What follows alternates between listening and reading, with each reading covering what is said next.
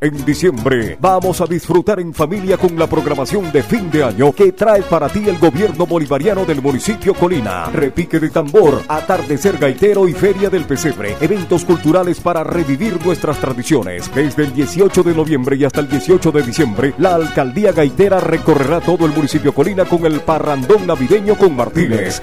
Se me paran todos los pelos cuando me pongo a escuchar el golpe tradicional.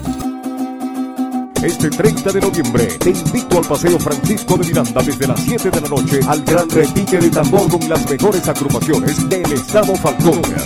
El tambor está en la calle, quiere amanecer. La música decembrina te contagiará con emoción este 1 de diciembre en el atardecer gaitero con la presentación de 8 agrupaciones del municipio desde las 5 de la tarde en la Plaza Antillana. Y seguimos reviviendo nuestras tradiciones con la Feria Popular del Pesebre 2016 del 1 al 4 de diciembre en la antigua Aduana de la Vela, exposiciones escolares, expoventas y mucho parrandón navideño.